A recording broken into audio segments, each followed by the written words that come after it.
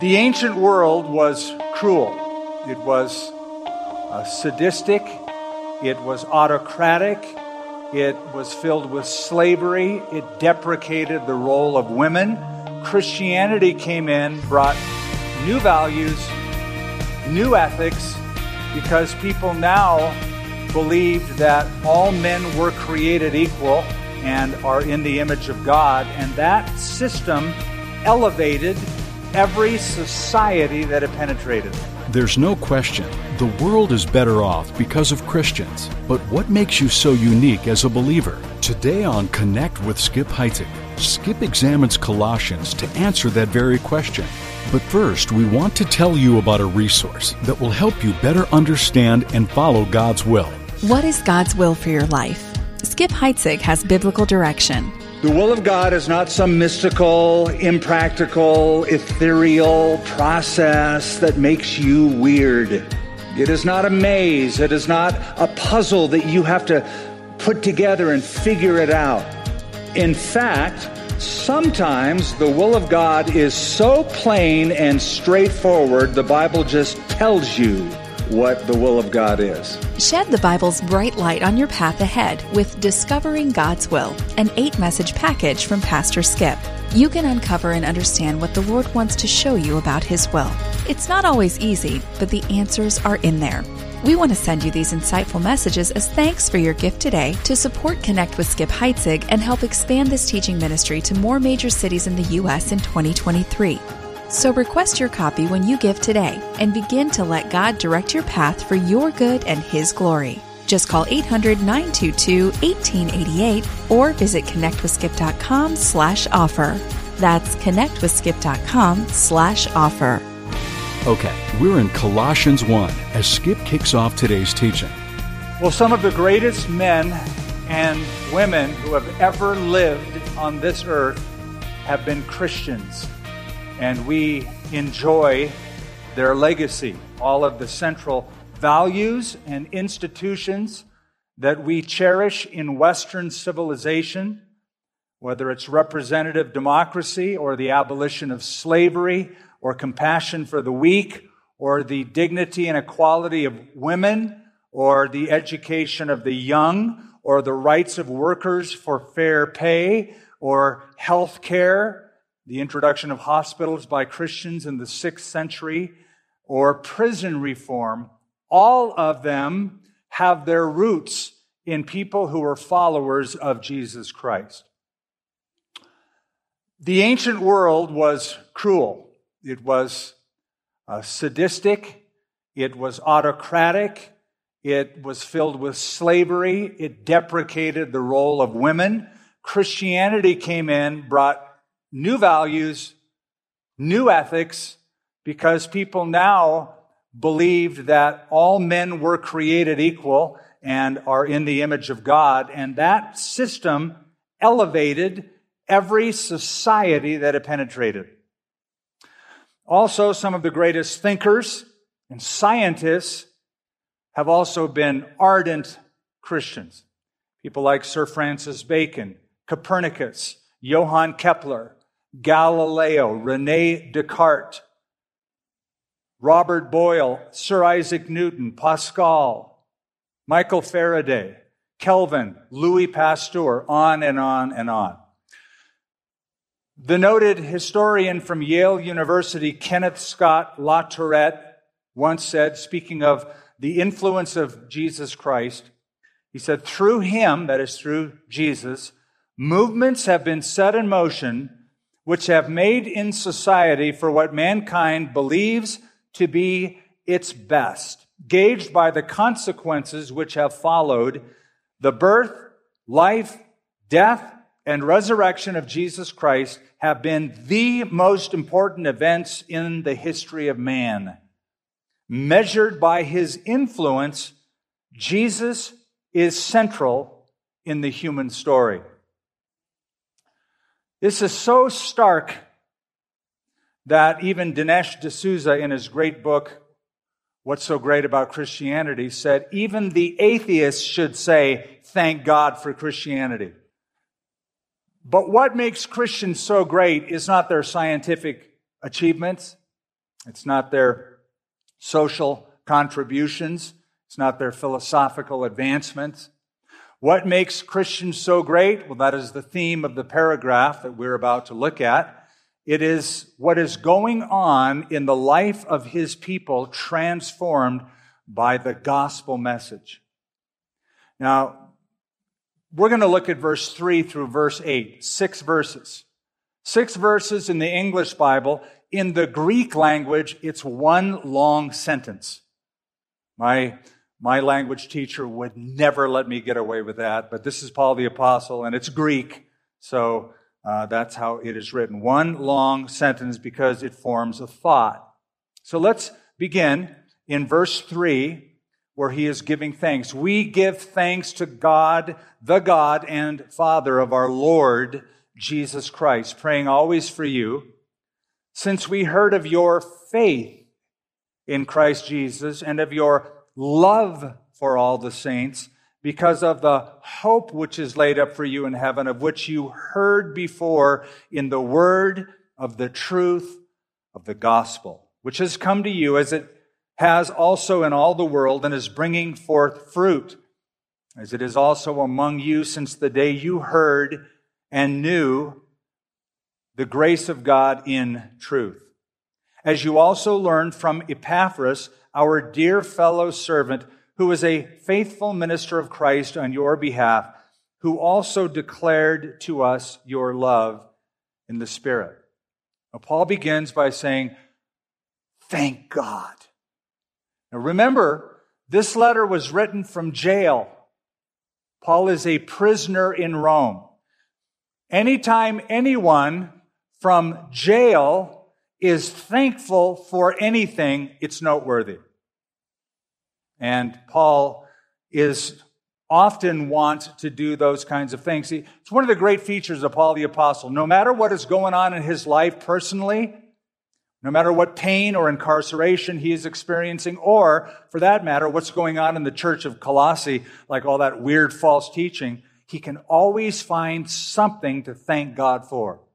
We noted that last week. Yes, there are false doctrines and there are false believers, but there are also real ones, authentic ones. And for those, he says, we give thanks to God. If I only see problems, I'm a pessimist. If I only see blessings, I'm an optimist. But if I see problems and blessings, and I am thankful for those blessings and focus on those blessings, I'm a spiritual realist. That's a great trait of Christianity, and Paul was good at that. Now, Paul never visited, as we said last week, Paul never visited the town of Colossae. He did not start the church there.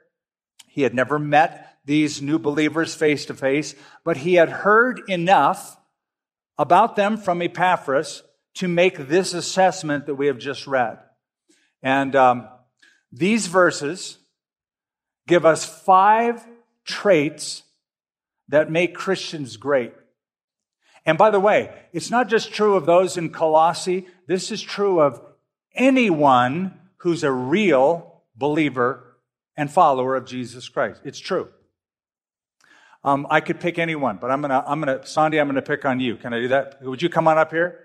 This is Santi. He's one of our youth pastors here at Calvary. So, Santi, let me ask you ready for a test? I'm going to ask you a few questions. Oh, my goodness. Have you heard the gospel? I have. Okay, when you heard the gospel, did you believe it? Not at first. Not at first, but eventually you did. Yes, That's good because you're a pastor and we want to make sure that you believe. Okay, so you heard the gospel, you believed it. Yes. Next question. Do you love God's people? I do love God. You love church people. I do. That's not always easy to do, but you do. I do. Okay, so you have a love for God's people. Next question. Are you looking forward to going to heaven? Yes, I really am. You were looking for, so you have hope beyond this earth. You have hope in heaven. Have you ever shared your faith with anyone? Yes. So you passed the test. Oh. Congratulations. You're a great Christian. Now, I could ask any of you who are followers of Jesus those same questions, and I would get similar answers. You heard, you believed, you have love, you have hope, and you are productive. And we want to look at those 5 here. So what makes Christians so great? First, they're exposed to a great gospel. Now look at verse 5 with me. Look at the end of it, the second part of verse 5, where Paul makes note of, you heard before in the word of the truth of the gospel. They heard a message. Faith comes by hearing, and hearing by the word of God. You heard before in the word of the truth of the gospel. And then notice in verse 6, which has come to you, verse 6 toward the end, since the day you heard and knew the grace of God in truth. Verse 7, as you also learned from Epaphras, our dear fellow servant, who's a faithful minister of Christ on your behalf. So once again, Epaphras was a citizen of Colossae. He went to go hear Paul, the apostle, 80 miles away when Paul was in Ephesus for 3 years. He liked what he heard. He believed what he heard. It transformed his life. He went back to Colossae and shared the gospel with his, family, friends, gas station attendant, guys he works out with at the gym, camel washer, whatever it was. He shared his faith with people in that town. And now, because of that, hearing of the message, a church has developed. Now, let me give you a couple notes about this before we keep going.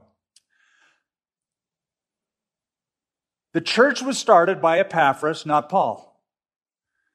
And I just want to let you know that God doesn't always need an apostle to start a church or to get his work done. It's not like, well, you can't do that unless it's sanctioned by the protocols of this organization. You can do whatever God tells you to do, whatever God calls you to do. The church at Colossae was not started by Paul. It was started by Epaphras. You know, a lot of church planners today, sort of the going thing is you develop a social media campaign first, then you get a core group together, and then you have a launch date set, and hopefully in the meantime you raise support so you can go full time. When I started this church, I was a layman. I worked in the medical field. I got a job in this town and started a Bible study and watched. So I had no clue how to do church. I know some of you are thinking, you still have no clue how to do church. Well, then to God be the glory. So it was started by Epaphras, not Paul. God doesn't always need an apostle to do it. Second, I think it would have been a lot easier for Epaphras to stay in Ephesus and not go back home to Colossae. Ephesus is where the action was. That's where Paul was. That's where good teaching happened. That's where a lot of fabulous things were going on. But he did go back. We don't exactly know why. It could be just, I feel led to go back home. Or, here's a thought, maybe it was Paul who told him to go back home. I mean, maybe he said to Paul, hey, Paul, I've just received your message. Hi, my name's Epaphras. Listen, you've never been to Colossae. That's where I'm from. Why don't you leave Ephesus, come to Colossae and start a church there? And maybe Paul said, better yet, why don't you go back and start a church? It's burning in your heart. You want to see that happen. I'll pray for it. Go for it. I wouldn't doubt that happened. In fact, there's a little bit of precedent for that in the New Testament. Remember the guy who was demon-possessed that Jesus delivered, and he begged Jesus that he might be with him. And Jesus said to him, go back home and tell your friends and family the great things God has done for you and how he has had compassion on you. And so he went back and he spoke, and they were exposed to that gospel. That is the word that Paul uses here, the word of the truth of the gospel. Now, that word gospel is used 100 times in the New Testament. 73 of those times, Paul uses it. So other people use it, but Paul loved that word. And you know what the word gospel means. Tell me, what does the word gospel mean? It means the good news. Most of us know that. Most Christians know gospel means good news. But that's sort of where we stop in our understanding. What's the good news exactly? The good news is that Jesus solved the problem. That's the good news. The good news is we have a problem. Jesus solved the problem of our sin through his death, burial, and resurrection. That's the gospel in a nutshell. He solved that problem. The gospel, if we want to talk about this in business terminology, the gospel is our product. It's what we do. It's what Christians do. It's what Christians focus on and center on more than anything else. It's the gospel. That's our product. We're not all about community service, though we do that, and it's important. We're not all about fellowship, though we do that, and that's important. It's not about having a pancake breakfast. We do the gospel. It's about the good news that Jesus solved mankind's problem.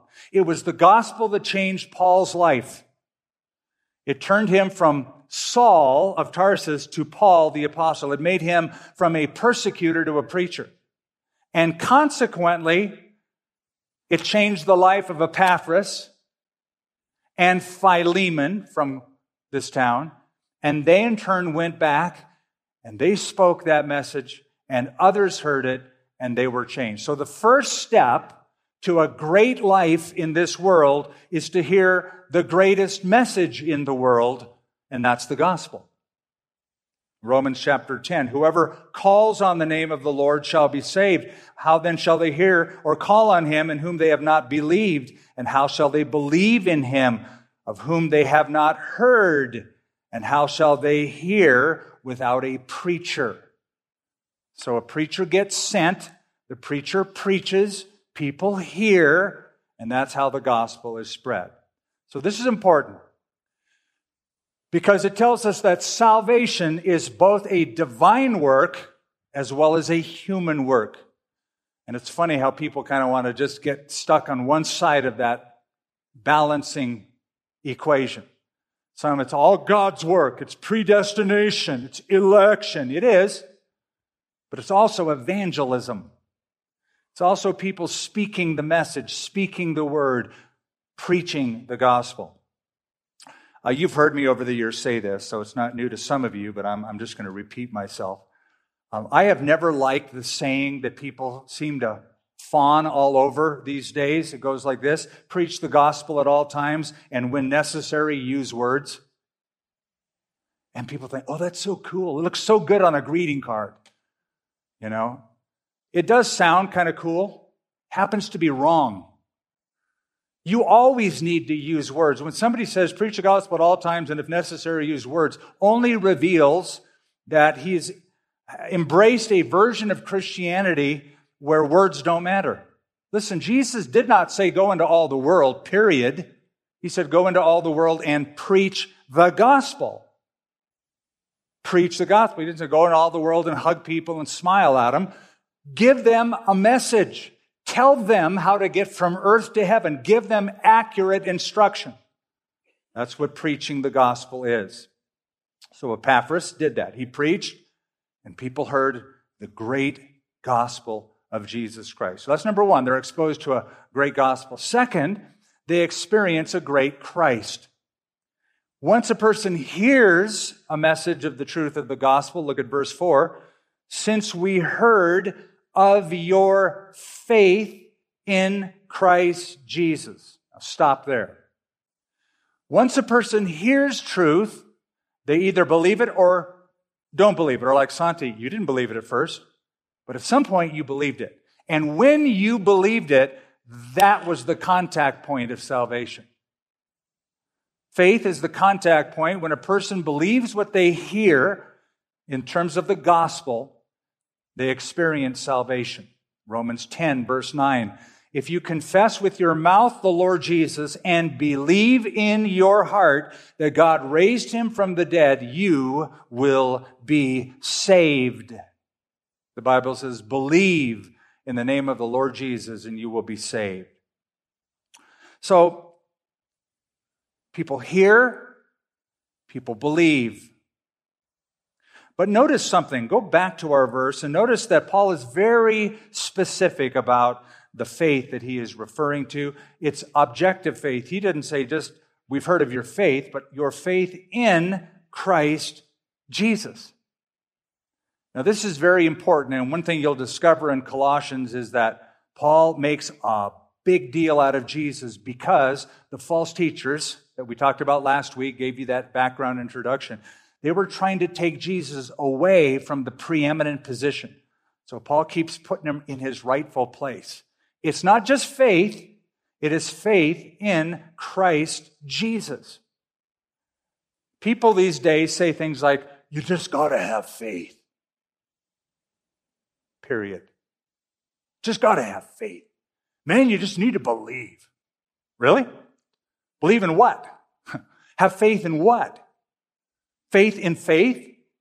Faith has no intrinsic value in itself. Faith is only as good as its object.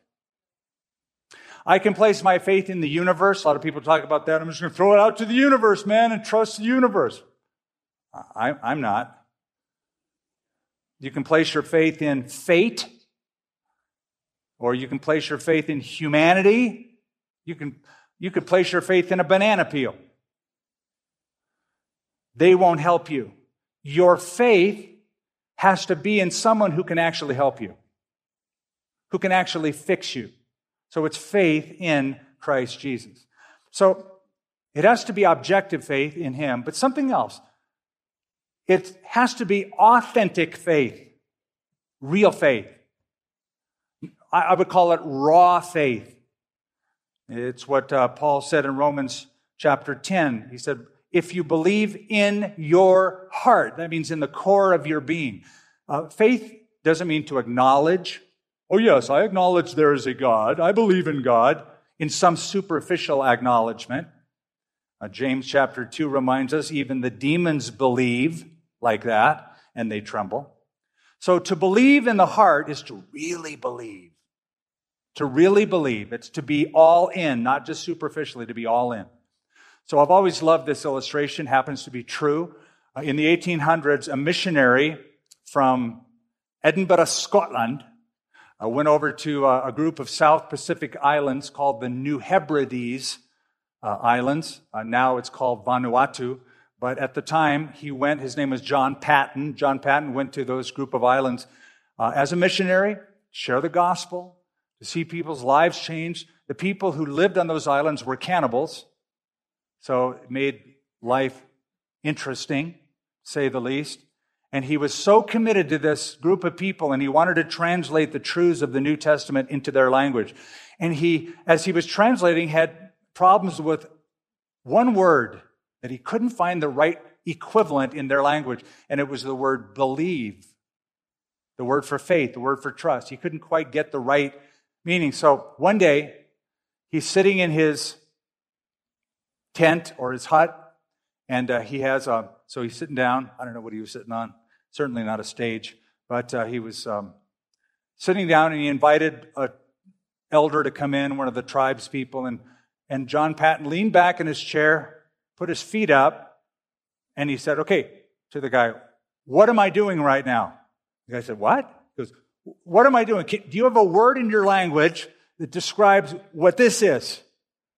And so he gave him a word in his language that literally means to place all of your weight upon. So when he translated John 3:16, John Paton's version equivalent in that language is this: for God so loved the world that He gave His only begotten Son, that whoever places his whole weight on Him will not perish but have everlasting life. That's what it means to believe in the New Testament, to place all of your life upon. That's Skip Heitzig's message from the series Always Only Jesus. Now, here's Skip to share how you can keep teachings like this one today going out around the world, connecting you and others to God's Word. We want to connect more listeners like you to God's never-changing truths in these ever-changing times. So we would love for you to consider partnering in this work today so that many others can continue to know God's truth and be transformed by His love. Here's how you can take God's Word to more listeners like you around the world. Visit connectwithskip.com/donate to give a gift. That's connectwithskip.com/donate. Or call 800-922-1888. 800-922-1888. Thank you for your generosity. And be sure to come back tomorrow as Skip shares more truth about the marks that will be present on your life because of the gospel. The Christian life is not static. It is not stagnant. It is not just a system of ethics. It's not just a religious ideology. It is living. It is moving. It is growing. Make a connection. Make a connection at the foot of the cross. Cast your burdens on His wood. Make a connection.